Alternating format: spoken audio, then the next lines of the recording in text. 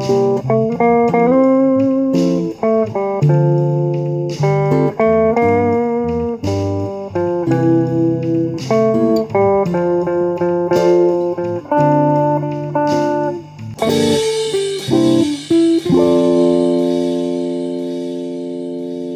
and welcome to the Heart of England Toastmasters podcast. My name is Pierre and I'm your host. Come join us live at the Sicilians on the first and third Tuesday of the month. For all details, please go to our website, heartspeakers.org.uk. Today, I have a very special guest to talk about, unfortunately, some very temporal events, but we'll get into that. So right now, please say hello to the very talented designer, Amina Horosic. Hello, Amina. Hi, Pierre. Thanks for having me. I'm very flattered and honored you've decided to include me on your little podcast. Thank you for coming on. It's we have a lot to talk about. That's just and hopefully I said your last name correctly this time. Perfect. It's perfect. Excellent. All right. So as I always like to start with our guests. So Amina, where were you born? Sure. So I was born in Sarajevo, Bosnia and Herzegovina, which was part of Yugoslavia at the time of my birth. So I'm from the Balkans. The Balkans. If my last name didn't give it out already. So how was your childhood growing up? I had a pretty unremarkable childhood up until like 1992 when the war started. But prior to that, I felt like I was like a regular kid, just playing and watching Alf and Punky Brewster and playing with Barbies and all that good stuff. It wasn't really up until 92 when the siege of Sarajevo happened that spring that things kind of went a little bit south. And changed things and more or less turned my life into like the before and after. Yeah, and unfortunately, we'll get to that. But when you were a little girl, did you have any hints about the careers you're going to choose? Not really. I mean, I always loved to draw. And I think at that age, I just assumed that's what you do when you're, 8, 9 years old. I did not think or imagine that there's a career opportunity or anything like that. I think my parents, as they're both economists, they definitely were steering more academically and steering more towards like traditional things that your parents want you to do and pursue, like being a lawyer or a doctor. And I was a good student, so I think at that point the assumption was that would be my trajectory. Doctor, lawyer, or economist. Knowing you, I have a hard time picturing that, but you never know. All right. So, one of the reasons why I did want to talk to you, unfortunately, in a way, is, 92, then the war breaks out in Yugoslavia. Did you have, when you were a little girl, did you have any hints about what was going on? Do you have a sense of the gravity of the situation? It's funny how those things evolve, and I can speak from like kind of 9-year-old perspective. I remember this, maybe it was the summer before, but I don't even know the time frame. I do know it was recent or just before things started unraveling in former Yugoslavia, that we were watching on TV the events unraveling in Kuwait and United States sending troops over and stabilizing that rather quickly from what I recall. Mm-hmm. And so when things started happening first in Croatia and then on the outskirts, or I should say more like eastern and western parts of Bosnia, what I remember the conversations within like the adults in my family was that like, there's no way, like those are just small kind of skirmishes in the outskirts and the villages. We are in Europe, we're Europeans. There's no way after World War II, like this, ridiculous. So nobody really anticipated anything happening, let alone what did happen, which was almost 4 years of war and Sarajevo being under siege for almost the entire duration of it. So from my perspective as a kid at the time, I definitely did not expect it. I remember at one point we were supposed to go to school and our classes were canceled. I was very excited about that. But I didn't know that it was canceled because there was like barricades and things were about to go down. Right. And then as it did start happening, like when the bombs started falling and all the snipers and no water and no electricity, then it started becoming very scary and nonsensical. I mean, to this day, none of it really makes sense. I don't think war will ever make sense. No, So, as I yeah. said, unfortunately, I mean, that's one of the reasons why I wanted to talk to you, because sadly another war broke out in Europe, and it's always, I think it's more personal and more interesting to speak to someone, obviously, who's lived through it, rather than, watching it on TV callously, if I should say so. Because I mean, my first recollection from that, watching it on TV, was the snipers. I mean, you're like, oh my God, this is just absolutely horrible. So all right, so the war breaks out. So what happens, I mean, to you? I mean, do you have a sense that you need to pack up and leave, or you're just going, staying at home and sheltering? Or what happened? I mean, all of those decisions were made by my parents, and there was an opportunity for us to leave pretty early on during the siege. And I think we left with one of the last convoys out of the city. And I think it was through word of mouth. At least this is the history that I remember, that somebody had told my parents that somebody had found like a broken bus somewhere that still runs, and they've taped the windows with some plastic, bags. And that, if we give them enough money for the fuel, some of us could board it and get out of the city more or less that day. So, I was woken up one morning. My dad gave me my shoes and said, you need to put these on and you need to run. And of course, I was protesting. I didn't want to go, but clearly I did not have a choice. And more or less in I think 48 hours, we were on the coast of Croatia in a town called Split in Dalmatia. Just kind of hoping that it was going to last for maybe 2 to 3 weeks, and then we could go back. I know my mom packed for 2 weeks of us being away, just to kind of keep us away from bombs falling and the snipers, as it was becoming very clear that it wasn't like a military war, it was an attack on civilians. Wow. So, I mean, that's how you packed with, just that, 2 weeks of course of clothes, and that's it. Yeah. My God. So when you get to Split, so how did you feel?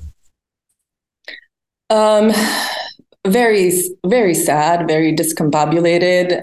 We also didn't really know anyone there. We lucked out as one of our neighbors, actually 3 of our neighbors' families had left at the same time. And one of them had started a conversation with someone that had shown up to the center where all of us were arriving. And he said he had like an extra apartment, maybe 5 kilometers outside of Split, that his family is not using, and that if we wanted to crash there for a little bit, we were all welcome, more than welcome. So there was like 12 of us plus a family that was there already. So I think total 17 of us in this 3-bedroom flat.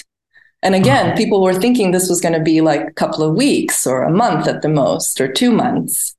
But we ended up staying there for like a year and a half. Wow. So how did you live your time in Split? I mean, obviously, did they speak Croatian there?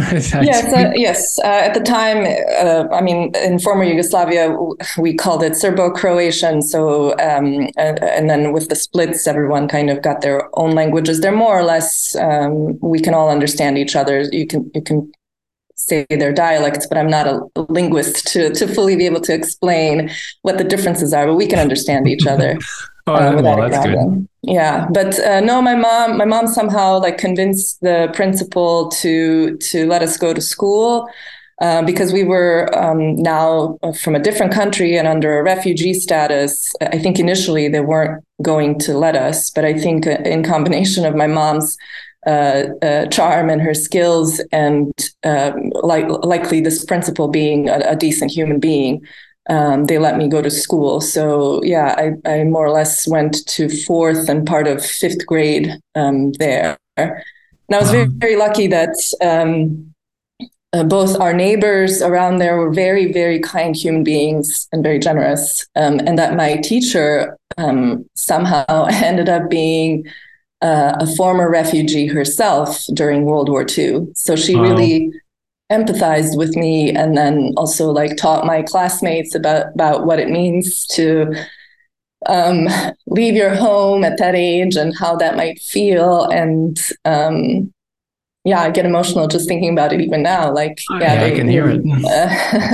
They like bought me some books and gathered some clothes that I could fit in. Because, like I said, we only packed for like 2 weeks. Yes. So when you see what's going on right now in Ukraine, are you getting triggered, or how does it work? How do you experience that? Oh, 100%. Like last year when it was all going on, that first couple of weeks, it was really rough. Like I was basically like present here, like walking through streets of Stockholm, but then I would have this feeling like any moment now, like something is about to explode around me. I definitely felt like this sense of dread. And then, of course, watching images, and you've seen videos of women and children leaving in buses, and they look Slavic like I do, and it just was like a total deja vu, and just unbelievable. And it really shed a light on like how traumatic that experience is, that even like 30 years later, it's still there and can like take over so rapidly, and still feel like it was just a second ago. Yeah, the PTSD and the weight of a war is real, and it stays for a lifetime, unfortunately.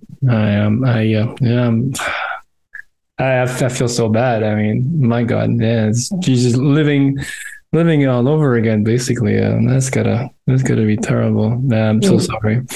Thank you. Right. So you were in Croatia for a year and a half. So then what happened? Then there was opportunities for us to go to other places in EU, but from what you have to imagine back then there was no internet, there was no social media, there was no cell phones.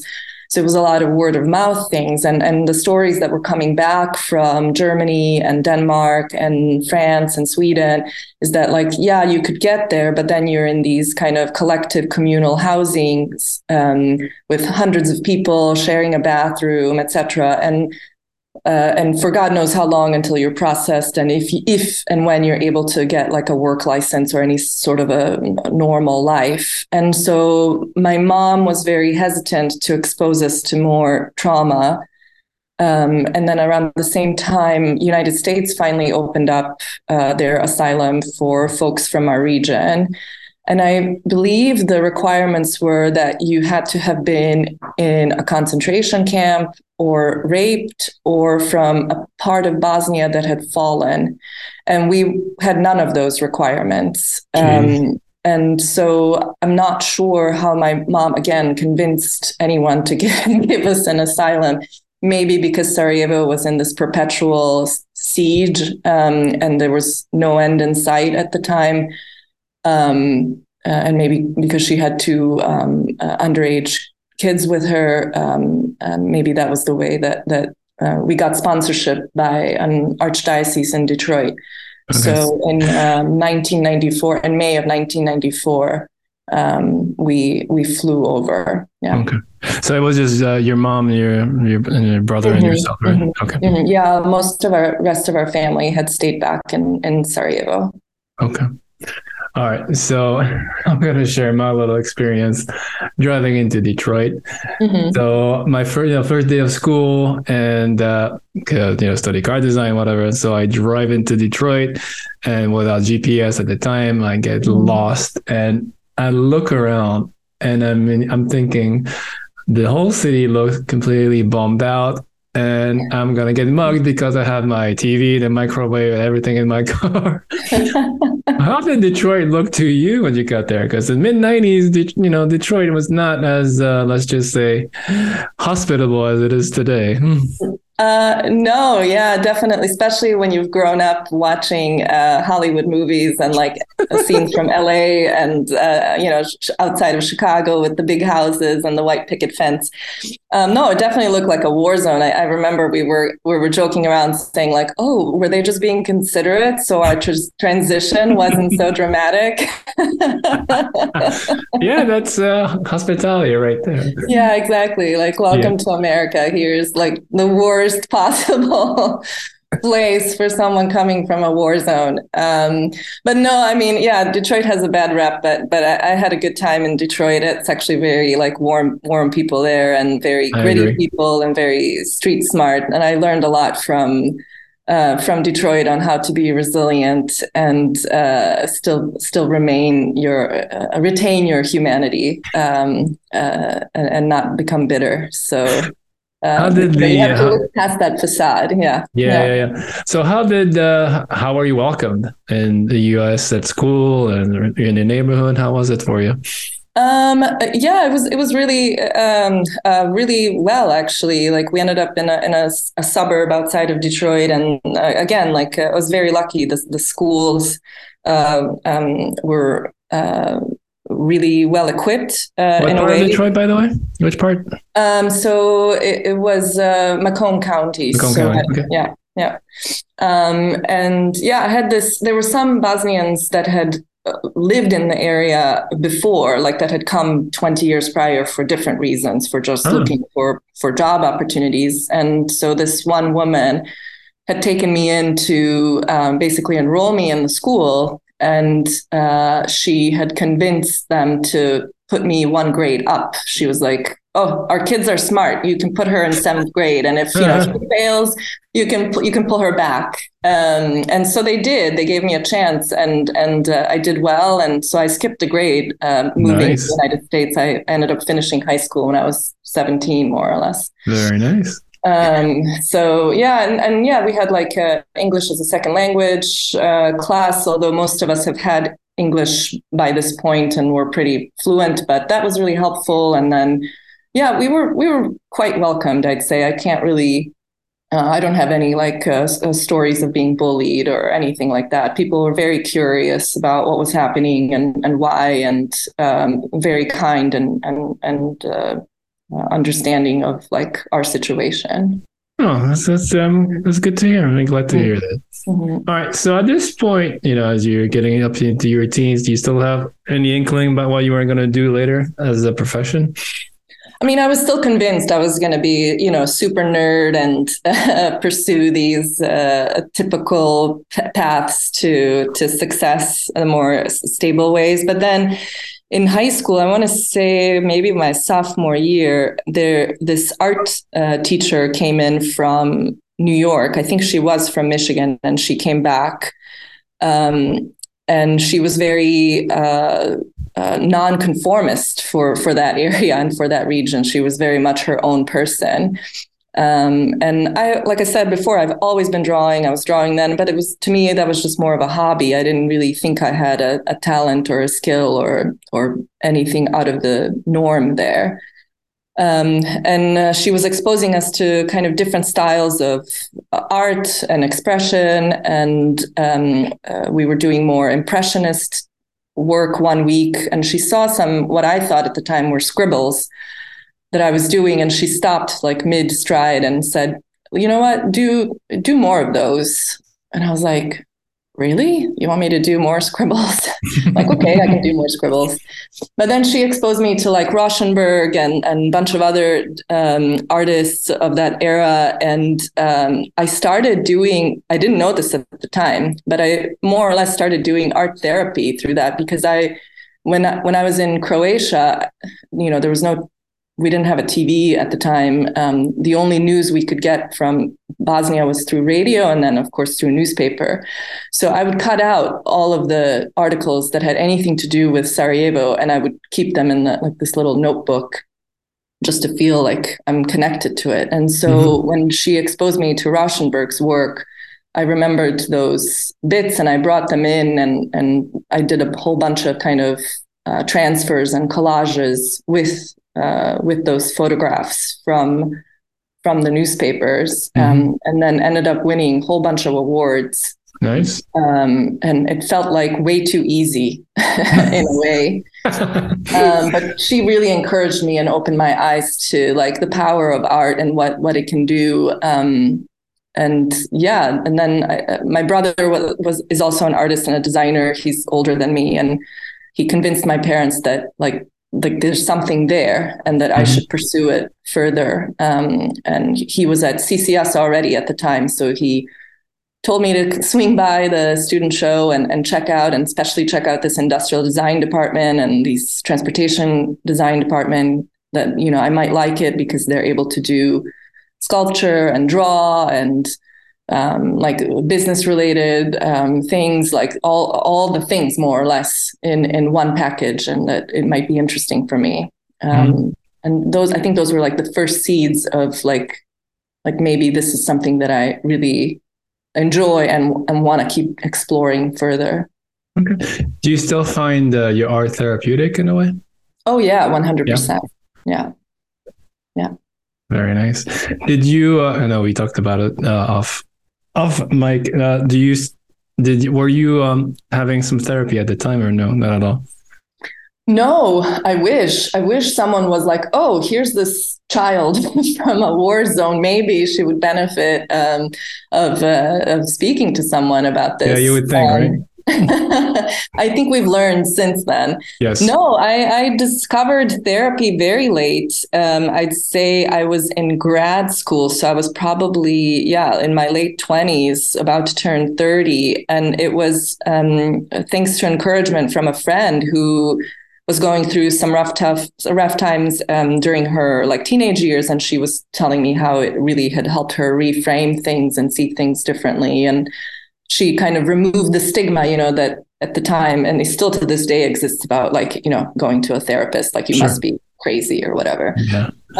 So that's when I started going and a lot of things started clicking in place, and it was super helpful during times like that first refugee wave. And of course, during, as you mentioned earlier about Ukraine, like those times where you get super triggered. It was really nice to have had the tools to be able to keep myself in the present moment and not like spiral or regress in a way. No, I mean, I can't think of something more traumatic than being, impacted by the war. So no, of course it's, no, I'm glad you found art and you found some therapy as well.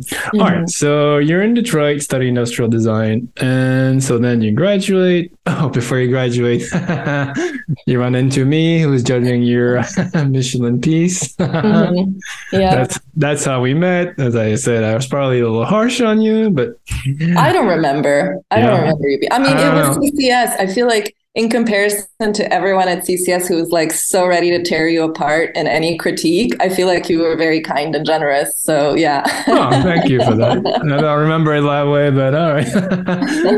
No, as I said, I still remember your your wheel was shaped as a gymnast. That was pretty cool. Yeah, all right. So you graduate. All right. So you graduate as with a Bachelor of Fine Arts in Transportation Design, right? Yes. Right. So then what happens? That fall I started working for Chrysler, and I was there for about like 4 years of my career. I worked on all sorts of stuff. I started working with Ralph Gilles, Pretty early on, we were doing some production stuff. And then I did a stint in Advanced Studio in Pacifica in California for about 6 months. It was part of our rotation. Mm-hmm. And then when I returned, I went back up to Advanced in Detroit. And for those who aren't aware, Advanced just means like thinking of future concepts. So, 5 to 20 years out. And then, unfortunately, at that time, Chrysler was in a very dire straits. It was Daimler was leaving, and I forget even the name of the company that acquired it. I just remembered it was some name for like some three-headed monster. Cerberus Capital Management. Yeah, exactly. Thank you. Which was like, I feel like a whole chapter in itself. Yes, quite a saga on this one. Hang on a second. As a little podcast about communication, I'm always curious because Ralph is one of the biggest names in car design, obviously. Mm-hmm. How did he communicate with you guys, especially if you're, a young designer who just started? How did he communicate with you? How did you feel he communicated with his team? What was his style? Ralph is just the best. I mean, even to this day, like he's like I consider him a friend now, but if I think of it as from a professional standpoint, he's like still one of the best people and the best human beings I've ever worked for and with. He's really, his greatest skill, in addition to his talents and creativity, is really being able to like sense people and sense what their strengths are, and then coach and amplify that. And I didn't really realize that until I had left and had some experience on my own, because even at the time he was trying to guide me into more of these like big picture strategic positions that at the time I was like, why are you putting me there? Like, I just want to draw like hot stuff. But he noticed that I had some skills that would benefit from being nurtured, that at the time, I was only 21, 22 at the time, but I really didn't fully connect myself. So, if I had a chance to, work with Ralph all over again, I'd do it in a heartbeat. He's just one of the best leaders, creative leaders out there. And good to hear. I'm not surprised. His success is not just well-deserved, but like, I feel like he could even get more than what he has. Yeah, no, I always heard, I've never met him personally, but I've always heard great things about him. And I think the work speaks for itself. So, I'm glad. All right, so let's go back to our dear three-headed monster. So they basically forced you out of Chrysler, is that correct? I mean, kind of, sort of. Like we started like doing a Skunkworks group, or I should say Ralph and the teams started a Skunkworks group, and I was part of that. And our hope and dream was that we were going to create like a next C-segment vehicle that was going to help Chrysler reemerge as a relevant player in the market again, except like it just kept getting delayed and canceled, and way too many cooks in the kitchen from my perspective at the time. And so I was getting really frustrated. And again, I should say I was very young and spoiled. I had no other reference in like what a career could or should look like. At the time, I only knew that, like I was at Chrysler and I wanted to accomplish certain things and I wasn't able to. Right. So they were offering like a buyout for anyone who wanted to take it. And I thought to myself, I was like, you know what? I feel like I need to diversify my skills a little bit in case this car industry just ends up disappearing. I don't know. There might be like a rapid change to something else, or legislation towards electric or whatnot. And I didn't want to find myself in a position where I had limited skills. Both observing my managers at the time who were getting a little bit nervous. They had families, they had mortgages. You can be a car designer only in like 3 places in the world. What are you going to do? And then also seeing my parents, transitioning from like really like high level careers in Bosnia to more or less just kind of basic gigs in United States because of the language barrier. Yeah. So I wanted to kind of buffer and protect myself to be able to withstand the strange inconsistencies of life. And so I ended up taking the buyout to go to California, to San Francisco specifically, to get an MBA in design strategy.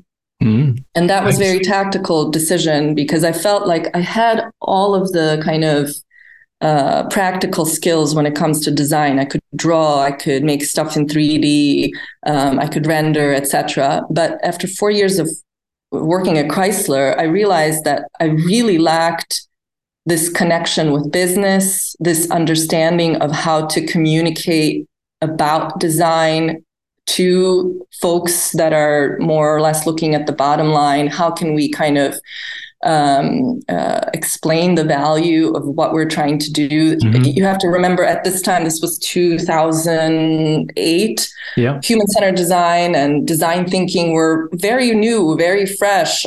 iPhone had just come out. Like there was no other a good reference from a business standpoint where design and integrating design within business had made such a big revenue impact.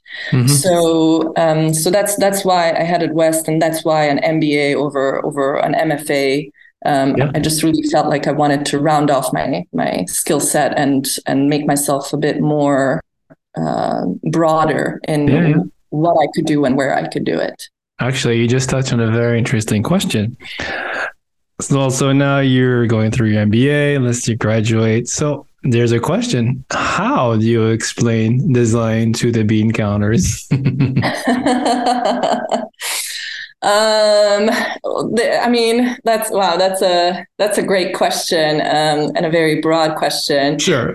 But there's many ways. I mean, I think connecting the emotional to rational, and I think we have a lot of examples now we can always pull from as kind of case studies of both successes and failures. I think I also worked for Frog and Fuse Project in San Francisco, and I think both of those organizations, especially Yves Behar, they've kind of set up a really nice foundation on connecting business and design. So these days, I think it's, at least I'd like to believe, that it's less challenging in convincing, as you call them, bean counters, to look at the value of design. I think the challenge today is more of the process and how do we integrate it, and how do we integrate it in a holistic way, and how do we actually innovate within the business model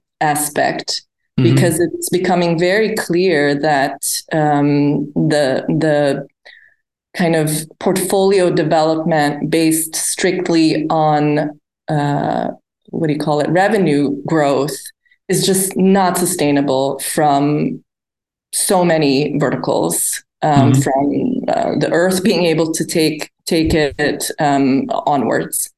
So I think now it's becoming this approach that designers have, and where the business is at the moment. I think the exciting, juicy challenges are within the scope of trying to answer for innovation within how do we maintain a business and how do we grow a business without relying on making more things, if that makes sense. Well, that's interesting. Yeah. So you're putting into sustainability into the equation or something? Oh, definitely. I think I don't think we have a choice anymore. No, I believe you're right. Yeah. But again, I think back when you were back with your MBA, I don't think people had those made those connections. Yes, I think in the last, I would say 5 years, it's probably made more business sense to put, like a cradle to grave in a product and think about its environmental impact. But definitely, I mean, the program that I did at California College of the Arts, the DMBA in design strategy, I was the second cohort, and they were pioneering at that time. And this was 2009 to 2011. They were pioneering the cradle to cradle. And that's what attracted me to the program, that it was this kind of more holistic approach to product development, business development, strategy, that it wasn't just like, oh, let's put this thing on the market and then make more money and make, the quarterly results that makes our board happy. Like, yeah, like everyone knows that formula already, but like, is that appropriate in 2023? I think that's the thing that we need to start looking into. Yeah, I agree. So, all right, after graduations, what happened to you? Who did you work for? As I kind of briefly mentioned before, I started working for Frog, which is a design consultancy, a global design consultancy. I was there for about 2 years, and then I joined a startup called Ether Things for about 2 years before it, unfortunately, got its plug pulled. But we had a good time. And then I was at Fuse Project after that, leading industrial design there, and at NEO very briefly before I moved to Europe. So what made, actually, no, let's stop that. 1 second.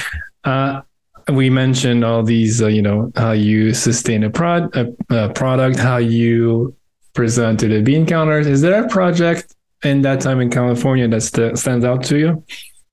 Yeah, for sure. Like the bit that we did, the speaker that we did for Ether Things, I feel like kind of incorporated a lot of those touch points. And I think if we were given a little bit more time, we could have actually developed some very interesting approaches from both design standpoint and business standpoint. But I still think that experience as a highlight, because it incorporated all of these things that I'm super passionate about: design and business and growing a portfolio holistically and growing a team and really working collaboratively. There was no silos. We more or less sat one next to another, and really focused on almost no compromise when it came to design standpoint, but also from engineering standpoint. Was really, really lucky to have some super creative engineers on board who were adventurous and open enough to try new things. So I learned a lot during that time, and really made close friends with folks that were working alongside. So yeah, I'd say that was the tops, and it showed. I mean, we ended up winning a whole bunch of awards afterwards, even if the company didn't exist anymore. And it's still, when I look at it now, the cone, the speaker, it really stood the test of time, and it's still one of the most, maybe I'm biased, but I feel like it's still one of the most interesting speakers out there. All right, very good. So you did mention you are broadcasting from Stockholm. So what made you change your mind and go back to the old country? Because to me at the time, because you see people and what they're doing and on social media once in a while, you look pretty happy in California, and then all of a sudden you're in Stockholm. So how did that happen? Too much of a good thing. I like a challenge, and I feel like I was kind of, I felt like I did all the things that I wanted to do in San Francisco, and I really wanted to get into doing things that are more small scale and more craft based, and less kind of focused on mass markets and mass products and tech products as well. And so I ended up taking a master's program at ECAL in Switzerland that was more focused on luxury design and craftsmanship. And yeah, I mean, I feel like it's interesting, the transition in your brain even to shift from thinking about defending a design and in bits and pieces and saving pennies here and there to make it marketable, and then you go to like a Swiss watchmaker, and they're like, oh yeah, we made only 2 of these, took us 1.5 years, and it's like 2.5 million euros. Nice. Like, no problem. Like, oh, you want to do that? Of course, we can do that. No problem. Oh, you want to CNC this giant brass bit? Yeah, we can do that. Wow. So, while it seems like it's so liberating and like, wow, yeah, awesome, I can do whatever. If you've, like me, spent the past 10 or 15 years thinking about how to position a product in a mass market space, and then you enter that world, it's a total mind twist in a way, and a whole other set of skills. I feel like that you need to resurrect and like approach it from a totally different headspace. Mm-hmm. Yeah. Do you have a preference? Do you just like the challenge itself? I mean, I oscillate. I do love a good, as I call it, chess game. I do love the strategic, juicy problems of larger organizations. I think there's something very interesting there that we could be doing because it does trickle out and trickle down. But I am very much a hands-on person, and there's something really nice about working with an artisan and the one-on-one experience you get there, and the tactility of the materials that you would never be able to use in a mass-produced product. So they both have their advantages and disadvantages. But I think I'm leaning more these days towards the smaller batch stuff and the more unique expressions, something that will last and maybe be passed on from generation to generation, something with a story and a bit more gravitas. Not to say that a mass-produced product can't have the same. Of course it can. Yeah. Sure. Yeah. Wow. So, all right. So one master is in the US, one master is in Switzerland. I know. I thought I was a workaholic in that way, but I see that you're a workaholic as well. Yeah, I mean, I feel like that's that was one of my coping mechanisms of how to deal with the war experience and the ongoing PTSD. It's one of my maladaptive behaviors. On surface it looks great. It looks like I'm working 24/7 and just constantly productive, but it's really not healthy or sustainable in the long term. And behind the scenes, I would really get into my head and convince myself that I'm not capable, that I don't deserve any of this success, that I need to make it harder on myself than it should be, that, there's obstacles in my way that I cannot overcome. And I would just more or less paralyze myself. And one way out of that was through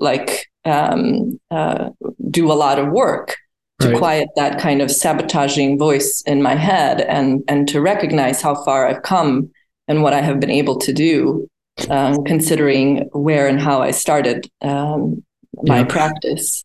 Were you able to figure this out by yourself, or did therapy help in that way as well?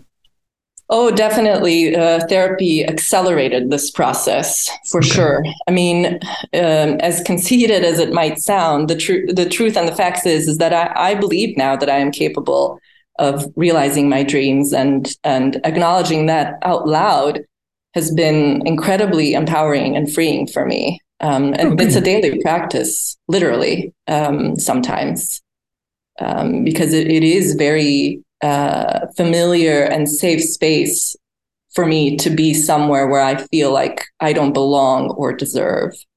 I don't know, you put in the work and there you are, my opinion. But yeah. Okay, so in Stockholm. So, all right, so what brought you to Stockholm? I had an opportunity for work, obviously, and then I was also in a relationship at the time. So kind of like a mix of personal and professional reasons that brought me over to Stockholm. Nice. How are you enjoying the Swedish lifestyle? It's actually been really good for me because it's so much slower pace than San Francisco. And then the weather is pretty crappy, which is actually advantageous because I can focus. If it's sunny outside, I do not want to be indoors at all. So I actually take advantage of these long winters and really can kind of think and focus on on my creative practice. So I really appreciate it. I think some of the things that I've learned by living in both Switzerland and Sweden the last 5 years is this focus on life and on balance, and that not everything needs to be about accomplishments and accolades, which to me feels like this constant survival mode. That taking time to do nothing is good and it's okay. And so I very much appreciate that kind of guilt-free approach to just living. Oh, good. No, us, I'm from Corsica. Us Corsicans are the laziest French ever, but that's because we figured it out that, you need to run all the time. You can just sit back and enjoy. Exactly. I do need to mention something, and I forgot to bring it up, that you are an author as well. Tell us more about that. Yeah, I had this great opportunity when I was working at Frog. One of my creative directors, Catherine Sun, was generous enough to introduce me to the publisher who had reached out to her asking her if she knew someone who could help out on this project of interviewing over 100 industrial design creative leaders on what it takes to break into the industry, what they're looking for in the portfolios, and how they see the industry evolving and how they made it themselves. And so she felt that I would be great for it. So she made the connection, and I said, sure, why not? At the time, why not have a full-time job and also write a book? So it took me a couple of years, I want to say, from beginning to end to, find 100 people, find their contact info, contact them, arrange the interviews, do the interviews, transcribe the interviews, get their approval. But it was a very worthwhile investment of my time. And I've learned a lot myself. I feel like it came at a perfect time in my professional career. So I'm very grateful for that opportunity. I do have a copy of the book. I shouldn't have it signed, by the way. But question, obviously, the one thread I saw overall was that, it was pretty ruthless. It's a pretty ruthless world out there to be in the design world. As far as their personality, did you notice any common trait of how they spoke to you, how they communicated with you? For sure. And especially from the ones that are kind of more publicly known and have a high esteem and regard. And that's that they all had kind of this calm confidence about them. There was no deep theoretical drivel. There was no waxing poetic, no grandiosity. It was just this very humble and simple understanding that hard work, passion, and a bit of luck go a long way.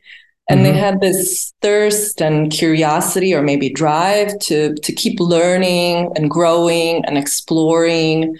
They never felt like they were complete themselves. There was always something more to explore and look into, and that seemed to cut across the best of them in the interviews. And they also had this kind of genuine desire to give back, to make things easier for younger generations. I think a lot of them responded back to me because they were excited to share what they have learned. And they were very generous with their advice. So I really hope that whoever read the book got some of that confidence and encouragement transferred from them onto their own journey.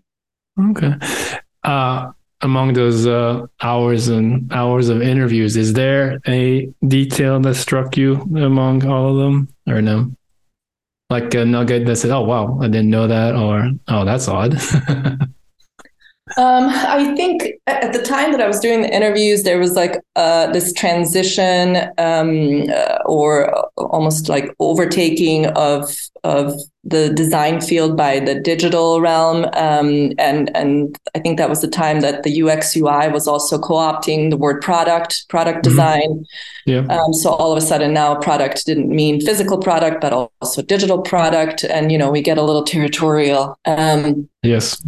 So I think what was nice to hear from them, because if you were reading media at the time or following any trends, it was almost as if physical product design, it's the end, like it's over.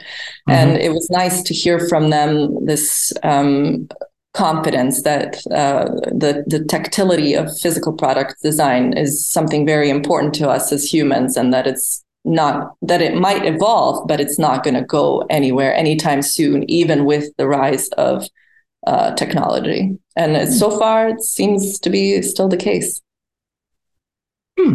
That's a very interesting point. Very nice. Okay, so we're moving up around the present time. Obviously 2020, the lockdown. Personally, I felt it was, I discovered things as far as I don't really have to chase into the rat race to the top all the time. You can just sit back, enjoy life, and you'll be all right. How did you live your lockdown? You were in Sweden, right? Yes, I was in Sweden. I did a lot of cooking and a lot of drawing. Yeah, that was my time, and I really kind of got more serious about my own creative practice and about trying to grow that. What do you mean by that? Like your own studio, your own brand? Yeah, I think so. I've been toying with starting my own practice for a long time now. So that might be on the horizon. Nice. I just have a strong desire to have it be as authentic to me as possible. So I'm still chewing on it and clarifying what that actually means. I feel like that's a natural first step.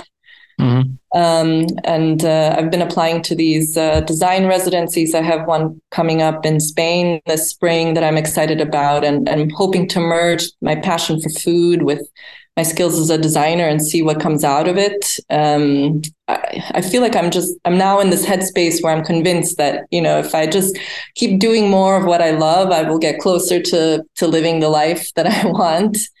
Not to say that it's been a bad ride up until this point, but I think there's a lot of me that I've been holding back from showing or exposing. And I feel like it might be the time to let loose and let live. Let's see if I muster the courage to do it. Oh, a residency in Spain. So when do you start? It's in mid-March, and it's only 10 days. But then I have more or less the remainder of the year to execute on whatever comes out of that. Oh, that's exciting. Good for you. Thanks. Nice. All right. So now we're, going to circle back a little bit to the beginning. Hopefully you've had the opportunity to go back to Bosnia. Yeah, of course. My parents live there. They went back I want to say 15 years ago or so. So yeah, I'm there pretty regularly. How did it feel to you to be back? I mean, I went back the first time in 99. So that was 4 years after ceasefire. And it was rough. It was very bombed out. We had squatters in our apartment, so I couldn't even really go home. I was staying with my relatives. And I think it was then when the gravity of what had happened and what people had survived really hit home, and it was tough to process. It was a lot. I mean, when you see shrapnel marks and bomb marks across the buildings, and you see what it does to a brick, you can only imagine what it does to a human being. So that's been tough. And of course, everyone that has survived through it has a story, and those stories were another layer that needed processing, and friends who were wounded, and family that was wounded, and folks that didn't make it. So I know people like to believe that when war is over, that it's over, but not for the survivors. It's just always there. Unfortunately. So like one of the millions of reasons why we should avoid that scenario at all costs, but we seem to keep circling back to that as if it's a sane option. Unfortunately, we don't seem to learn a lot about that. I mean, in my village, there are some Ukrainian refugees, and it's just feel for them. Do you have any sense? I meant to ask you that. Do you have any sense of what's the best way to help refugees, actually? I mean, it's tough to generalize because everyone's needs are different. Sure. Of course, starting with asking them is always a good idea. But I think overall, just being like kind and understanding and making them feel seen and validating their feelings, validating their stress, and making room for their stories and really listening to them without the need to fix anything really goes a long way. As I mentioned earlier, I was really lucky with very nice neighbors in Dalmatia who really took their time for me, especially. One of them had me help her with some side business things that she was doing, and like she would teach me how, some creative skills, and she would buy me books and really made me feel like I was part of her family, which really, to me, helped me forget about the fact that I was so far away from mine. Mm-hmm. And yeah, little things like that go a long way. Yeah, they do. Yeah, I didn't tell you that we on Monday, I'm making an extra stop on my commute to drop off the kids at school. We're picking up two boys from Ukraine, and we're driving them to school. Oh, that's awesome. They go to the same school as my daughter, so it's an extra minute out of my day. My God, it's literally on the way. So it doesn't, it doesn't do anything for me. It's 1 minute out of my day. It saves them an hour bus ride each way. So I pick them up in the morning and my wife picks them up in the afternoon. Mm-hmm. And those are the little things that I think we can all do. And that hopefully my wife already did the school run, and the boys were just like ecstatic. So, and again, it doesn't impact our day at all because it's on the way, and I know it means the world to them. So I think, I don't know, little things, I do believe little things go a long way, and hopefully it'll make their life better. And, if we can all pitch in a little bit, we can make everybody's life better. So definitely, I have no doubts, and that's very kind of you and your wife to do. And I wouldn't minimize it in any way. I can guarantee you, it makes a big difference, and it's something they will remember. I mean, an hour bus ride in the morning, in Birmingham. My God. Now I feel for them. And again, it doesn't do much, but I think, yeah, it'd be nice. And I'm sure there are plenty of ways we can all help out. And by all means, go ahead and do it. Anywho, I want to say thank you for coming to this podcast. It's been great. It's been, it's a tough story at times, but I'm glad you're sharing your story. I believe, obviously, it's sadly still in the news, but I believe it's important for people to know what I think the real toll of this is. I mean, as I said, it's been 30 years, but I'm sure when you see what's going on in Kyiv these days, I'm sure it brings you back, all the way back. I mean, my God. Yeah, and I mean, thank you for inviting me and for letting me share my story. It's not that I speak about it too often, so I really appreciate this time. And I mean, all I can say is that it's all in the end for me like relative. Like I really don't know what it's like to have a normal childhood, and I don't really know how many people have one, but. I feel like I'm landing in this space of radical acceptance that, nothing is perfect, and that's okay. And we may not reach all of our goals, and that's okay. And, that maybe life will unfold differently than what we have maybe imagined. And that's okay too. At the end of the day, I find myself grateful just for the simple fact of being able to experience consciousness. I feel like that in and of itself is not only miraculous, but enough. And anything on top of that is just icing. I mean, if we think about where you started and where your childhood took you and where you are today, it's a quite remarkable story. I wouldn't minimize it. It's thank you. You did really well, and hopefully it's inspiring for other people who might be displaced by the war or other aspiring artists who are listening. I don't know. And I think it's an important story to be told. So thank you for telling it to us. Thank you again for this opportunity. Yeah, actually, so if people want to see your art online, where can they find you? Sure. I'm mostly posting on Instagram these days, and it's just my first and last name at Amina Horozic, and that's AminaHoroz as in zebra, IC as in cat. As a cat. Very nice. Well, once again, thank you, Amina Horozic, for coming onto the podcast.